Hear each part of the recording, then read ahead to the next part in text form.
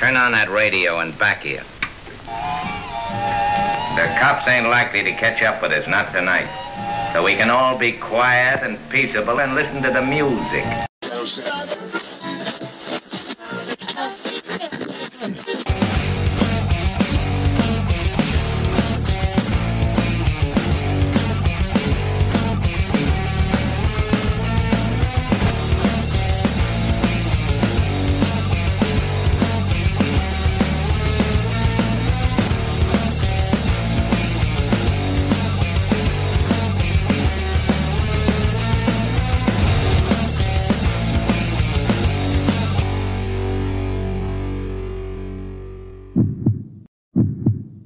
I'm expecting them to do great things.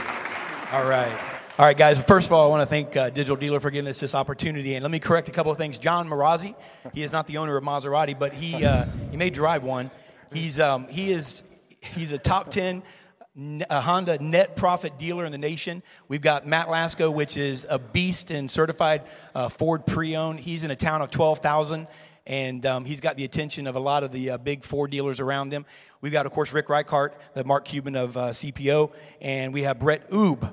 And I called him Oubre for the first long time that I knew him as well. And we're going to just jump right in. Hopefully, guys, this is not going to be my goal, and our goal here is this is our show.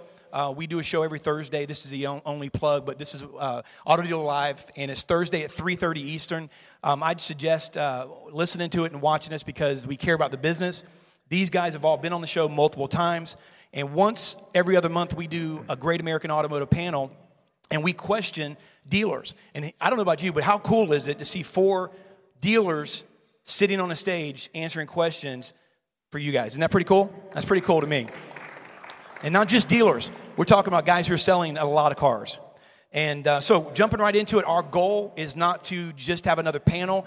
Hopefully, we can, it's going to be a little bit spirited possibly. We may disagree. But what we're trying to do today, and these guys know it, is hopefully they will talk to each other and kind of have an interaction. And you're just going to get a chance to kind of chill out and hang. But on Twitter, we're going to ask your questions if you feel prompted by tweeting using the hashtag DD20 and hashtag Auto Dealer Live. Both of them. If you do that, our guys are going to shoot me some questions that make the vetting, and then we'll throw those into the mix, guys. You guys ready?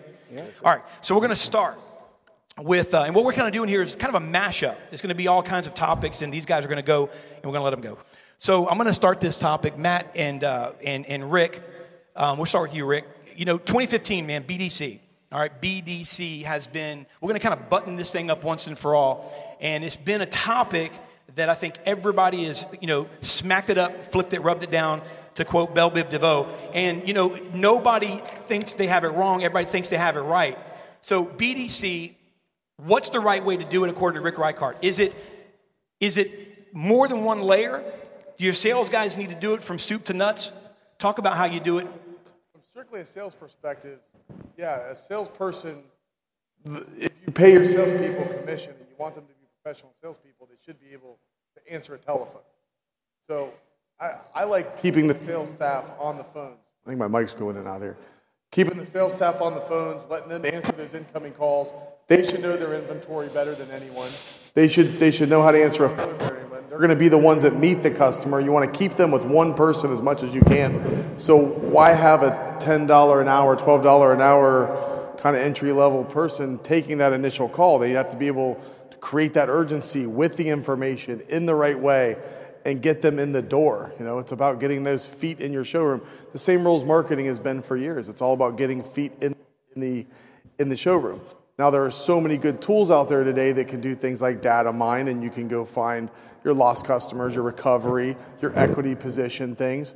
And not all the sales staff may have the time or be good at that. So if you have professional phone people that can do some of those outbound, almost recovery style, bring them back. BDC is Business Development Center. So develop those that are lost customers almost. I'm okay with that. We're actually trying a BDC in our service department right now. But as far as sales, Alan Ram when you said that. I don't see any reason for sales to have a BDC unless it's many days after that customer is declared not buying today. Let me ask you, John, what do you say salespeople or dealers would say, hey, I can't get my salespeople to do that. I have to hire this extra, group of people, maybe this $10 an hour, this BDC, maybe even outsource it. What do you say to a dealer that does that? Well, I mean, it's all about leadership. In an internet department, you could sub out the BDC, you can have a BDC, you can do cradle to grave, but there's actually a fourth one which everybody should be thinking about right now, and that is, if you were a commission automobile salesperson, would you want to work at a dealership where you got none of the sales calls and none of the internet leads? And the answer would be no. So really what you got to think about nowadays, I seen a great presentation by Alan Ram today, and he was talking about the next up, which is a up system. But really in a modern car dealership right now, what really should happen is all your commission salespeople should be rotating through that internet department, in addition having an up system outside so they're not punished, and then maybe 2 or 3 days in, 2 or 3 days out. That's really what should happen. And if we use the excuse that we can't teach an old dog a new trick, and we can't have these guys actually professionally handle calls or professionally write an email or send out the right templates, what you really got to do is kind of look at the leadership of your store and reevaluate that. You want to weigh in on that, Brett? Well, I mean, I think everybody's got their own idea, right? I mean, a good idea executed relentlessly on a daily basis, whether it's John's idea or Rick's idea or my idea, it's probably going to come to fruition. But for us, our whole culture is leadership-based and growth-based. And so we have strong goals of where we want to go, where we want to be. And to do that, we've got to raise people up out of our ranks. So if we immediately remove 30% of their job away from them, they're probably not going to get raised up and get to the point where they can be sales managers and finance managers and general sales managers. And so our process today is they absolutely take it. Now, that being said, every customer's gold. So when that customer touches our store, our managers are reaching out and touching them. Our general sales managers reaching out and touching them. And then we've got a team of salespeople that do a better job on the phone, and we do the same TO system we would do on the floor. If the salesperson couldn't get them in, we give them to another hawk to go in and try to get them in again. Is TO a bad word, Matt? TO? No. You can use it whatever term it is, but you have to take an opportunity to give a different face to everybody. We don't all get along with the same personality, and someone else can fall into that and probably do pretty success. I heard you talk today, and Matt, you just built a new store. I guess you moved in a couple months ago, and what you were able to do, first of all, out of a small store that was built, decades ago, designed to, I think, sell 70 cars maximum a month at that point. Yep. You were still operating out of that, selling over 300, and I want to ask you. You built this suite. You were talking about today, and I even learned something. We were eating breakfast. You were talking about how your office is centered around the system and what you're able to monitor. Talk a little bit about that, because I think that has to do with this whole culture we're talking about, and it includes the BDC. It includes who handles the leads. Yep. I guess what we try to get everybody to understand is you have to accept that you're going to have some uncomfortable scenarios if you want your team to produce. Production and accountability is everything if you want to squeeze the most out of whatever business you're in. And a lot of people miss that because they don't have, and you bring up what we have a sales tower system that we developed that my showrooms, I sit in the very middle of it. Right outside of me, kind of glass windows going in, is my 6 desk managers. Right outside of them is a glass wall that has every single working deal in my dealership, every test drive, every desk deal, every sold deal, every no close. And then outside of that is my 28 sales desks. I can sit in my office and see every single working person inside my dealership from my desk. And that tiny little bit, I brought everybody's had to come in my office and see it to look out so they know that I can see everything. And the accountability and me being able to force that productivity is what's changed that. On the business development side of things, Rick hit it on the point. It's a business development center. So it's designed to develop business, not to take inbound calls. Inbound calls is already on its way. I don't need someone to handle that that's not a professional. So I really agree. We put the top people that we have on it. And there's some great tools out there.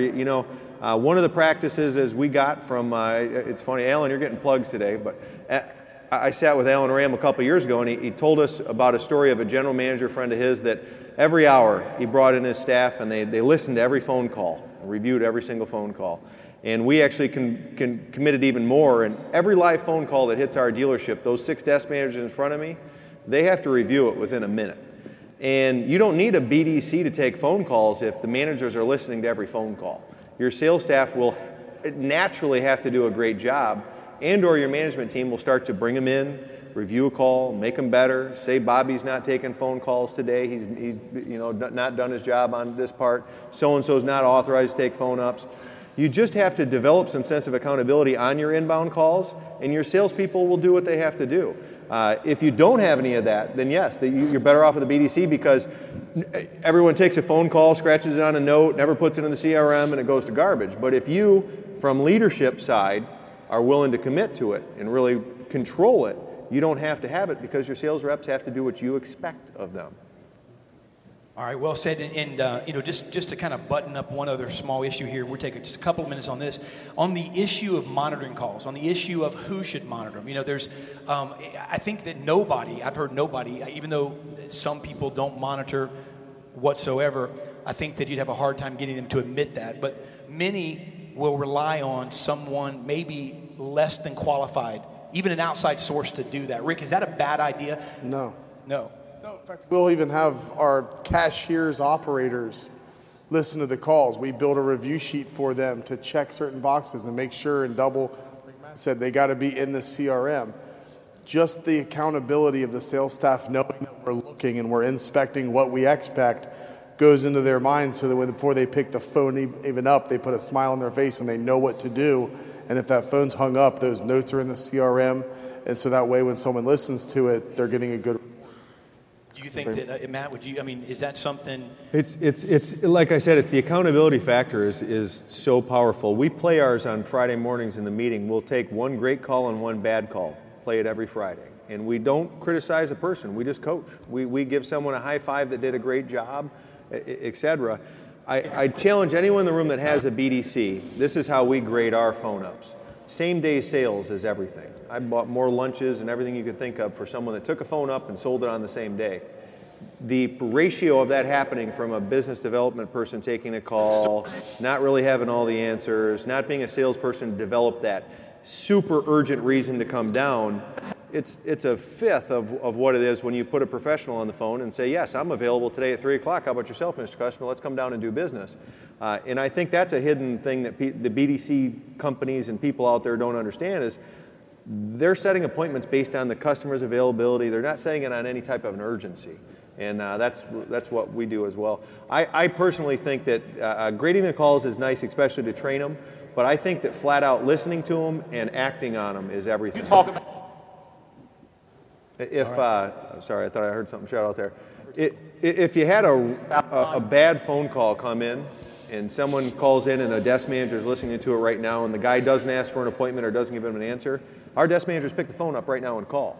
So what better TO can you get than putting a manager on the phone 3 seconds later and saying, hey, I noticed you call. How was your experience? Yeah, Matt does something, and I know you want to talk about that. That might be one of the best practices or that you may talk about, I'm sure, at the end. But, John, speaking of that, Matt has a situation where managers are flipped, even on a phone call, a TO, to have another crack at maybe an up that was in the dealership. And I know that you're a big believer of TOs, and talk about that for a minute, and also touch on the monitoring, and then we'll move on to another subject. Well, what Matt's talking about is really the culture of his business. Everybody there understands that it's not who sells the most, it's who spills the least. And if you really focus on every opportunity, in our industry, many of us have been around for, quite a while. We had floor closers, we had desk guys, and a lot of us still do, yet 80% of our business is coming in the back. And that paradigm of those guys and us guys is still permeating in a typical car dealership. And what we really preach to our people is they're all opportunities. So, listening to the calls in real time, is there anything more important to that? That is your modern day up that's walking in the door. And that measure of accountability throughout the organization we measure everything. We measure F&I managers every morning, ASMs every morning, our salespeople, our closers, our profit. We use a software program called Accessa, which is the single best software, for that accountability part, where in seconds you can run any report and look at anything that's going on, as well as our CRM management. And one of the things that we do that's most important is we have 2 full-blown internet directors. And they happen to be here today, so give you guys a shout out. But they're 2 of my best managers in the entire dealership, work running that internet department. And a lot of stores are, quite frankly, undermanned in that arena between trying to get things fixed on the website and landing pages and campaigns going. They're not in a position where they're able to actually work them. So in addition to them 2, we have a manager flowing into that department every day, and we rotate that manager. So we got rid of that separation between the sales department and the internet department. Brett, I'm going to poke the bear a little bit here because I know that I said one way to get Brett stirred up is, to kind of tell you what a vendor said in some way from the wrong perspective. You came from the vendor world and then real estate, and then you own 4 stores and you're on a buying spree now. So I want to ask you, and we're not going to spend a lot of time on this, but I want to ask you, today, one of our panels, we had some discussion with some vendors. It was kind of heated, but mostly were vendors on the panel, and they were talking about eliminating the F&I, kind of almost like a one price, one person. As a dealer, because there was a lot of going back and forth with these individuals, and some of them were saying, this is something that's needed. This is something that people want. And then other people were saying, you're not going to get the dealers to shift this way. What's your opinion on this one price, one person concept? Well, I'm not going to get into the one price, one person because that's a huge debate. But what I will say about the vendor role is when I come to these conferences, I always kind of chuckle inside because I hear a lot of vendors tell us what we need to do to run our businesses. And I was a vendor and probably acted that way sometimes myself. And then when I got on the other side of the desk, I realized you don't have a clue. Because you sell a program, you need to figure out how your program can help the dealership move the needle, but don't come in and tell me how to run my business. And when you talk about the one price and whether we're going to eliminate the F&I office, it's really, until you walk a mile in somebody else's shoes, you have no clue of what you're talking about. You have no clue how it affects regulatory stuff, compliance, disclosure. There's so much more to it than the customer buying habits that go into it. And so that's my opinion of that kind of stuff. Does anybody else want to weigh in on that? Yeah, I think that the key things he hit there is the compliance and regulation. I don't think it's possible to take a sales rep that was working at Applebee's last year and now sold cars for 12 months and put a $72,000 loan contract in front of them and say, make sure you sign all the dots and cross all the T's and make sure you collect their POI and make sure it's all right and make sure you can get my money funded. There's a reason there's key people in the finance department. And it can affect the dealership in such a major way when it comes to funding and cash flows and everything else. I personally don't think you'll ever see a day that there won't be a genuine finance department of some sort inside a dealership. Anybody else want to weigh in on it before we shift? I'm in complete agreement with both of them. I mean, there's finance has a role from the regulatory compliance, understanding the documents, but if you could guarantee me that 60% of our customers are going to walk in the door asking for a service contract that we don't need to sell them, I may be willing to try it. Until then, the way the margins are with the internet pricing and everything else going on, you need every available profit center that you can running at 100%. Hey, let me add this. It's kind of a little off topic, but it goes to the vendor discussion. Is when we went out to Vegas, what was that, October time frame? I went to several of those vendor discussions, and every one of them would tell us that you don't understand the sales process anymore. We do. Your customers don't want to meet with you. They want to hide behind chat and text and email and all that. But I need you to set an appointment with me so I can explain to you why. So in person. So my point being is that it's kind of disingenuous. And if you go to somewhere with a disingenuous thing, it sells as a transference of feeling. You pick up on it that quick. that makes sense. And I want you guys to understand something. There's vendors in the audience too, and I'm a vendor. There's probably more vendors than there are dealers, based on what I've seen since I've been here. Maybe, but I'm a vendor, and I mean, Brett's a ball buster to me first and foremost. But I'll tell you this. This is unplugged, and I think it's good. I think it's good for the industry, and I think it's good to hear you guys say this because we can only get better. I've learned how to sell better. So I want to do this. I want to shift, and I want to talk. We're going to put this to bed, and I'm going to ask John, but we're going to put it straight to bed. And let me tell you something. First of all, John, you're in my market, and I know you're heavily branded. You're heavily branded, and I know that you didn't want to be asked this question necessarily because it doesn't really affect your business one way or the other. You're killing it. But it is something that affects the dealers out there, and I want you guys to weigh in on the salesperson branding themselves and how we deal with this. Because, look, we all know that branding is needed.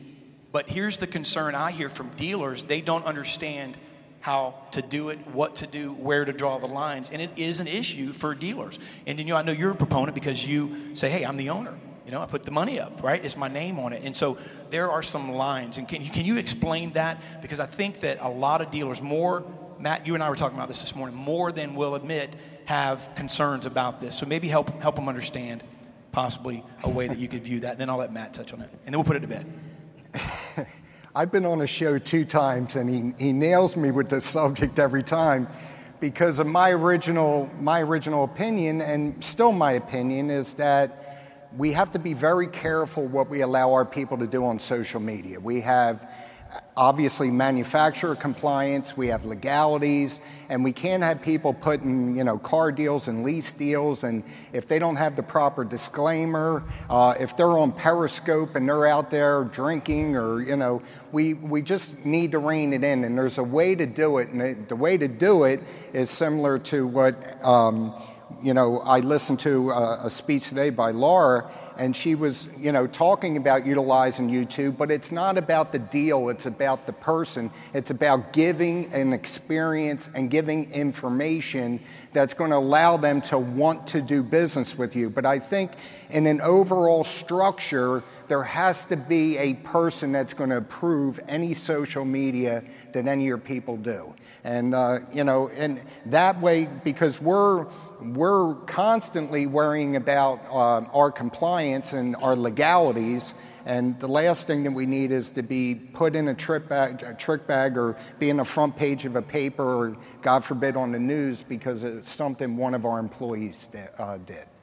Matt Lasko, I'm going to let you weigh in on that, and we'll shift gears. Well, I think that, so we're a big social media dealership, but it's the fear factor of why a lot of dealers don't want anyone to do it. And there's by embracing it a little bit, it allows us to have a little control over it.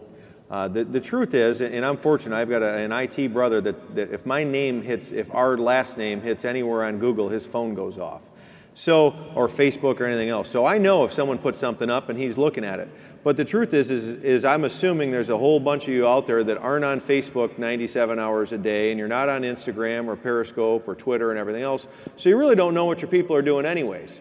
So by embracing it, and I mean, we really train on it. Watching people train on how to do a video and what it is, that's internally what we do every day. I will tell you this, it does work. I did a training on a Friday morning, and I set up a contest that told everybody, whoever got the most views on a video today, they got Monday off, right? Millennials like time off, not money. So we get together, I tell them a subject, they all get to go put their videos up, and they pop the videos up. I've got 20 salespeople at my Ford store that did this. The highest video got 22, and they had to have the views got cut off that Friday night at 10 o'clock is when we counted them all up. The highest video had 2,200 views and 110 shares. But it went on down, and we got over 20,000 views in 12 hours. And they were all their own custom video. It never had a payment. It never had anything else. It was simply our owner would like us to reach out to all of our friends. They all did their own video, told them where they're at, come see us, etc. And the impact of it was amazing. And what was really cool is I watched a salesperson that lives in Fenton, grew up in Fenton, and sells some cars for us, have 2 different friends that he hasn't talked to in 20 years reach out to him that don't live in Fenton anymore, that bought cars from them from outside of the market because of what it did. So I agree with John. You have to watch compliance. We won't put any payments or ads up or anything like that, but I do think that there is a large opportunity within it in the branding of the salesperson. The reason I don't have much fear of that is we all have a really good business. And our customers are our customers. They buy from your dealership. You service them down the road. So yes, one amazing sales guy might leave and jump to the store down the street, and he might take some clientele, but the vast majority of all your clients are coming back to your dealership and you and what you offer. And if you're better than your competitors, they're not going to take people anyways. So I embrace it, and we try to stay involved in it so that we know the quality is good. And on the same note, I will tell you this. Any salesperson in my dealership that puts up something on Facebook on Saturday night that is not the way we would represent ourselves at the company, they'll get a text or an email from my brother in 2 minutes, and they'll be requested to take it down. If they choose not to take it down, then we won't let them social media market. You know, for me, it came down to the legal aspect of what Human Resources told me we could do and couldn't do with our employees when they came to social media, and the answer was there is no gray area. You either had to make it so they are not even allowed to say they work at the company, or you can't really tell them either way. You got to let them kind of go. So you got to create a culture where they take ownership and pride in their job, and they want to do it the right way. They want to learn. They want to train. And I believe a professional salesperson is someone who, keeps building their book of business. They keep growing as a salesperson. If they're taking ups on the floor after 2.5 years, they're not a professional salesperson. They're an uptaker. Professional salesperson builds that book of business. They have repeat customers. They have referrals. Today, that's easier than ever with the world of social media. They can connect on a lifestyle level and a behavioral level with their customer base, and they can meet their friends that way. No, we don't want them telling them, no professional salesperson wants to go share an ad for $99 a month anyways. I generally write those ads without a lot of gross in them. I don't know how you guys do it, but they're not going to go share some loser deal ads. They want customers that don't look for ads, that are coming to them to ask them what they should do. That's what a professional salesperson is. So by all means, social media is a great avenue for them to become that. Right. All of our salespeople use social media. I think to assume that you can't at this point would be burying your head in the sand. That's how they communicate. That's how people. More people are communicating over that than they are calling each other and talking to each other. So we certainly do that. As far as worrying about a salesperson branding themselves, we encourage that. Our whole culture is leadership based. Come here.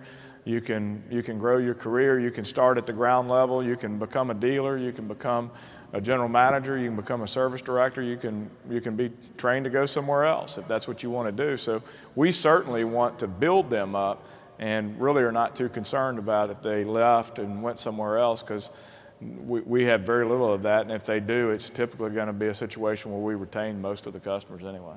All right, we got a couple more topics, guys, and John, I'm gonna go with you here, and I'm gonna let all you guys kind of touch on this if you'd like to. Sure.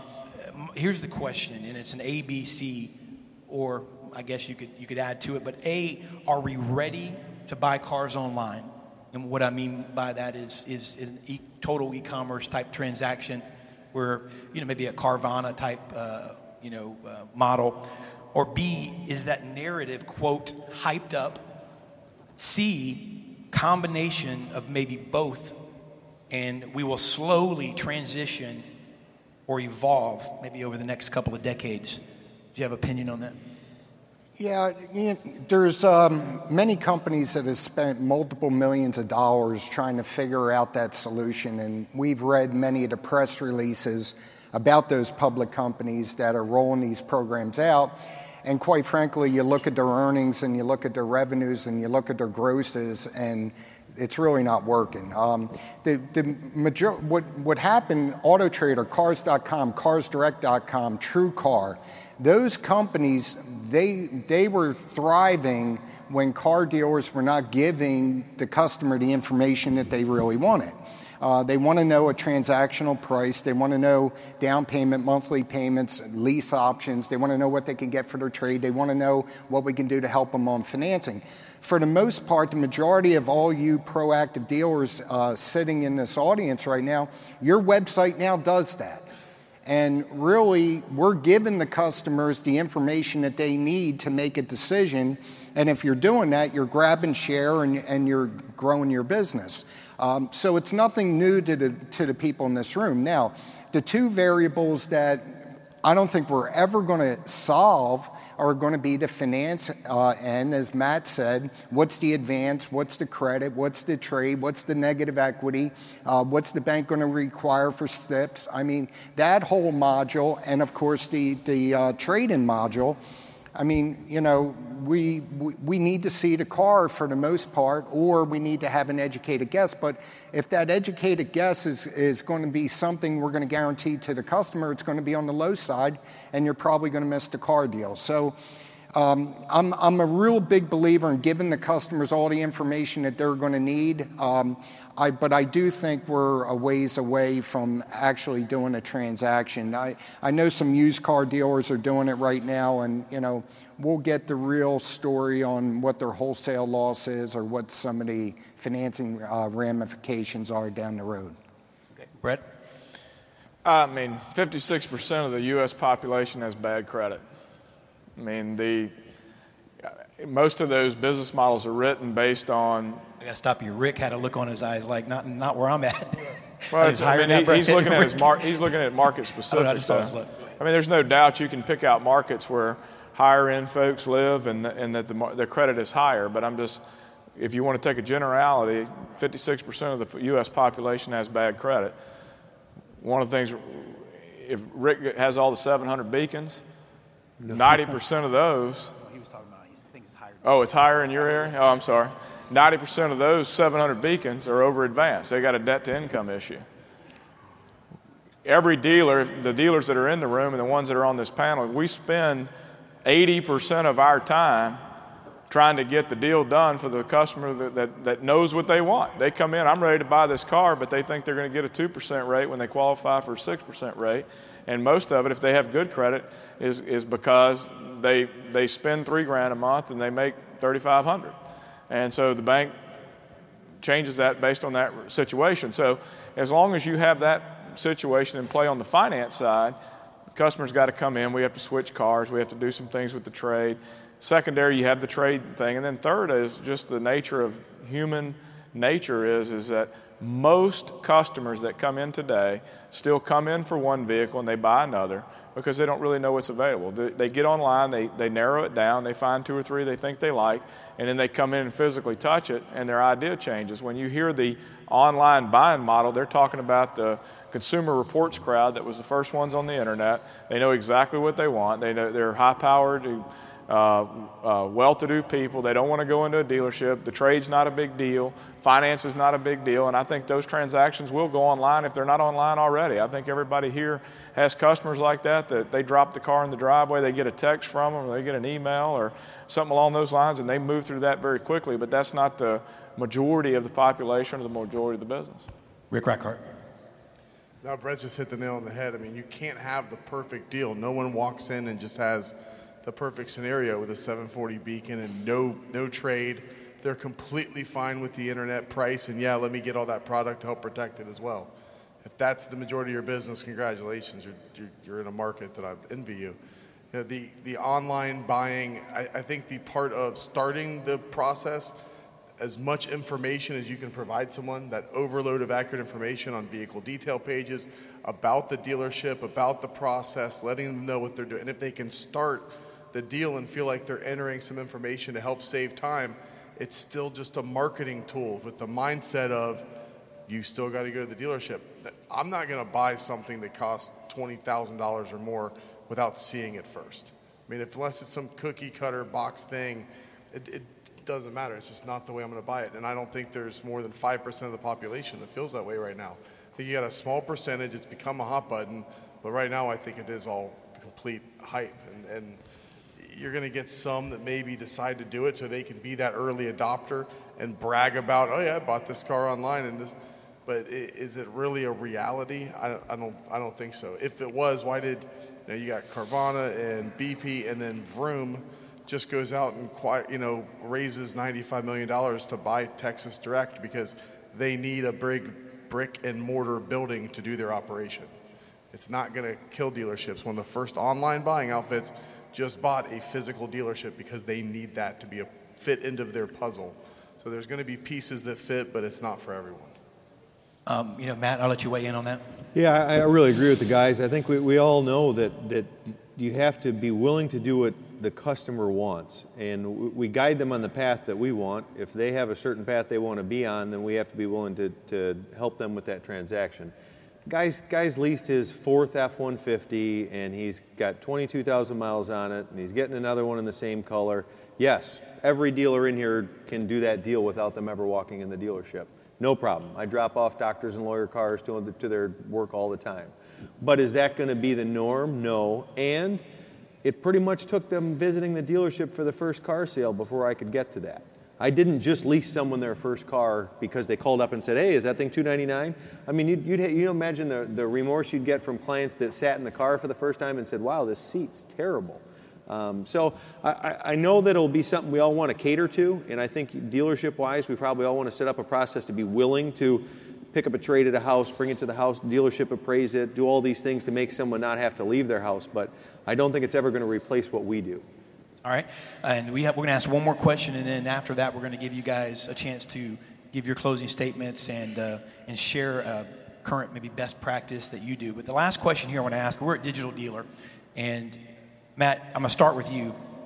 Internet sales, it seems like it's more of a race to the bottom price versus good price. And I guess the second part of that, have we abandoned selling more of the experience? I want you to touch base on that a little bit, and then I'm just going to go down the line here and end with Rick before we wrap it up. I think that it's the fear of internet sales comes from everybody thinking the stigma of, oh God, it's the lowest price that wins all the business. But some of the highest volume internet dealers out there don't have the lowest price, So, no, I don't think that internet sales force you to the lowest price. I think, honestly, what's going on right now is the manufacturers' volume programs are forcing everyone, new car-wise, to chase the lowest price.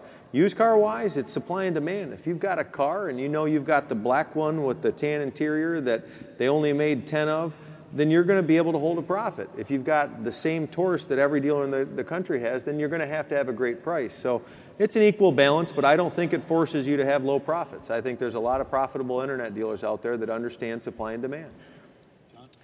Well, we're in a metro market, and in our Honda Metro, I think we have 9 dealers within a 40-minute drive.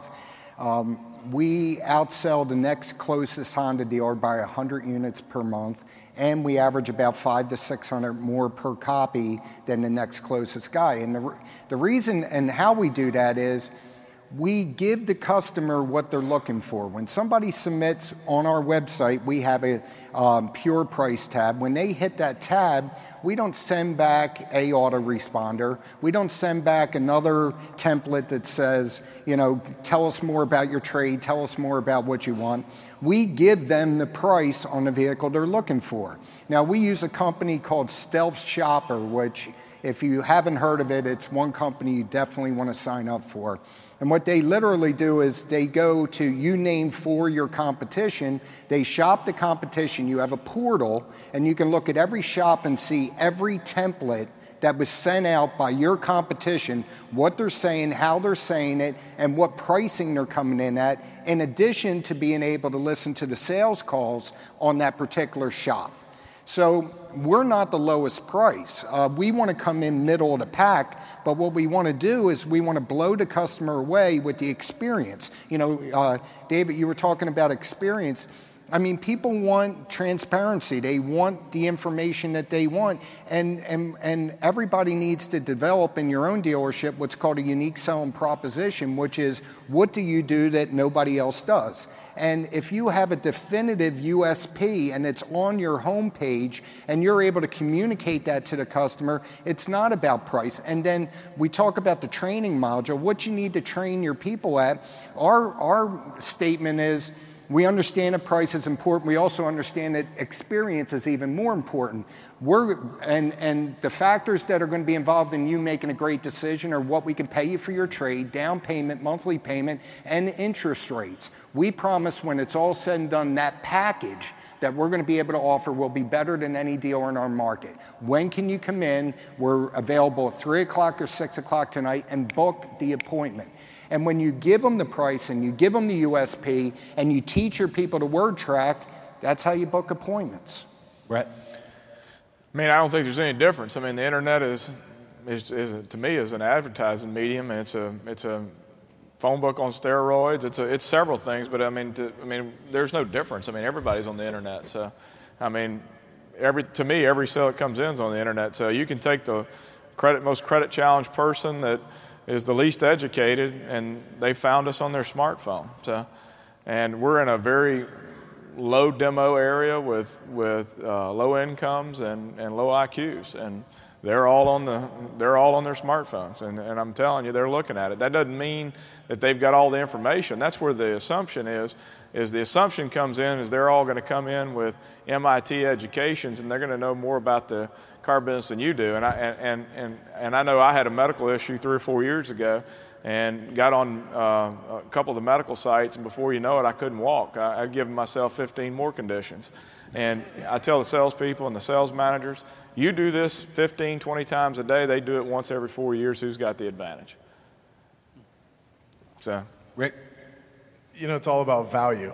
You know, the lowest price, you're not going to win the lowest price battle. That's impossible, because there's always going to be somebody that's a corner used car lot that doesn't recondition cars. It's buying salvage titles and wrecked car faxes. You want to go in a pricing match with that car? No way. Look at CarMax. If it was all about the lowest price, they wouldn't be as successful as they are. People are looking for value. They're looking for experience. So, no, I mean, the value-added items is something that I really like. We do the Motor Trend Certified program on all of our used cars because it creates consistency in our marketing, in our merchandising, in our reconditioning process. Time to market's real big. Velocity's more important than other. And if a car ages and you're losing money on it, you got the wrong car in the first place. It's that whole supply and demand factor. Go back and look at your sourcing and how you're acquiring them, what you're acquiring, and what your merchandising, reconditioning, and pricing philosophy is from day one. And the race to the bottom won't even happen. You end up selling every car, making enough money that it all works out in the end. Okay. Gentlemen, we're going to take about 60 seconds. Just leave your closing thoughts. And in that, possibly just talk for a moment about something you could leave as maybe a best practice. And we'll try to do that in 60 seconds, right? Good luck. Right, I'm long-winded. I guess our theme for the year, and you're going to see a lot of us have the same mindset, delivering something that the other dealers aren't is what's going to set you aside from everybody. In our case, we're trying to end the excuse. There's a lot of car dealers in management out there that are still living in the past. You can hold sales reps and managers accountable. You can make people do their job. Treat your dealership like you own like it's Google. You don't get to go to Google and not punch in or not make your phone calls or not do your data entry or whatever it is.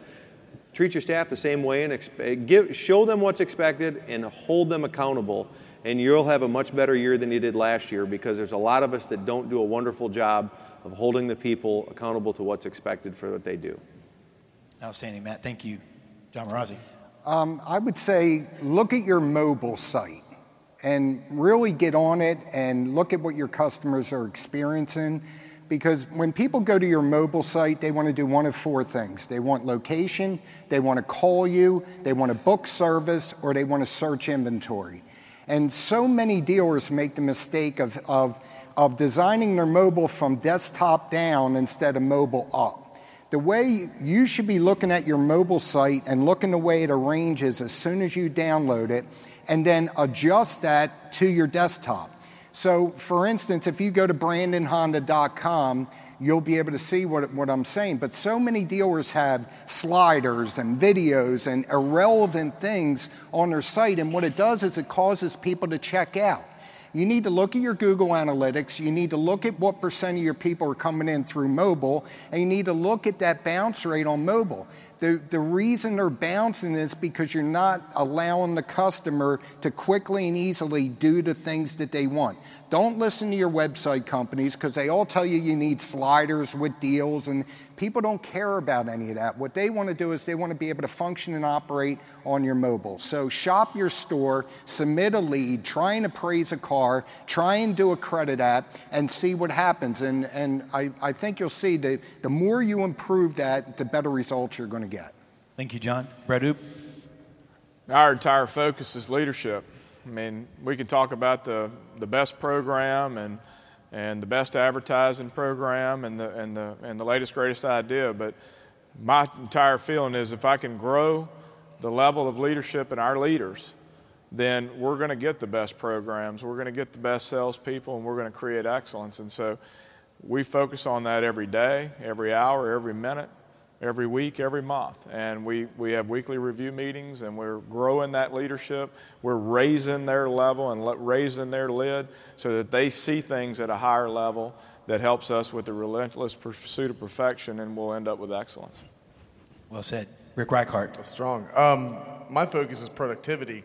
I think a lot of these companies and these goods and services and tools that we're being sold may have a place only if the process and the people are in place to increase productivity per employee.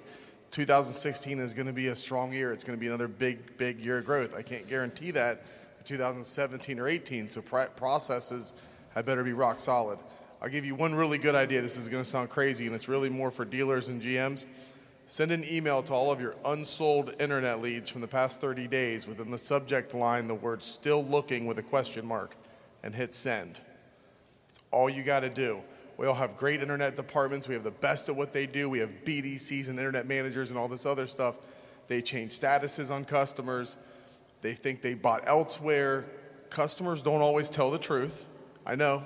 They don't. We don't give prizes for withholding information. They think we do. From taking a dealer or a GM's email address and sending "still looking," we tested this with our import division a couple months ago, and out of the 500 leads we had sold, our 12-15%. We sold 11 additional cars. We didn't ask any more questions. Still looking, and send the email. It'll blow your mind. Awesome. All right, guys, thank you. Let's give Matt Lasco, John Marazzi, Brett Oop, and Rick Reichart a hand. And I want to thank you guys.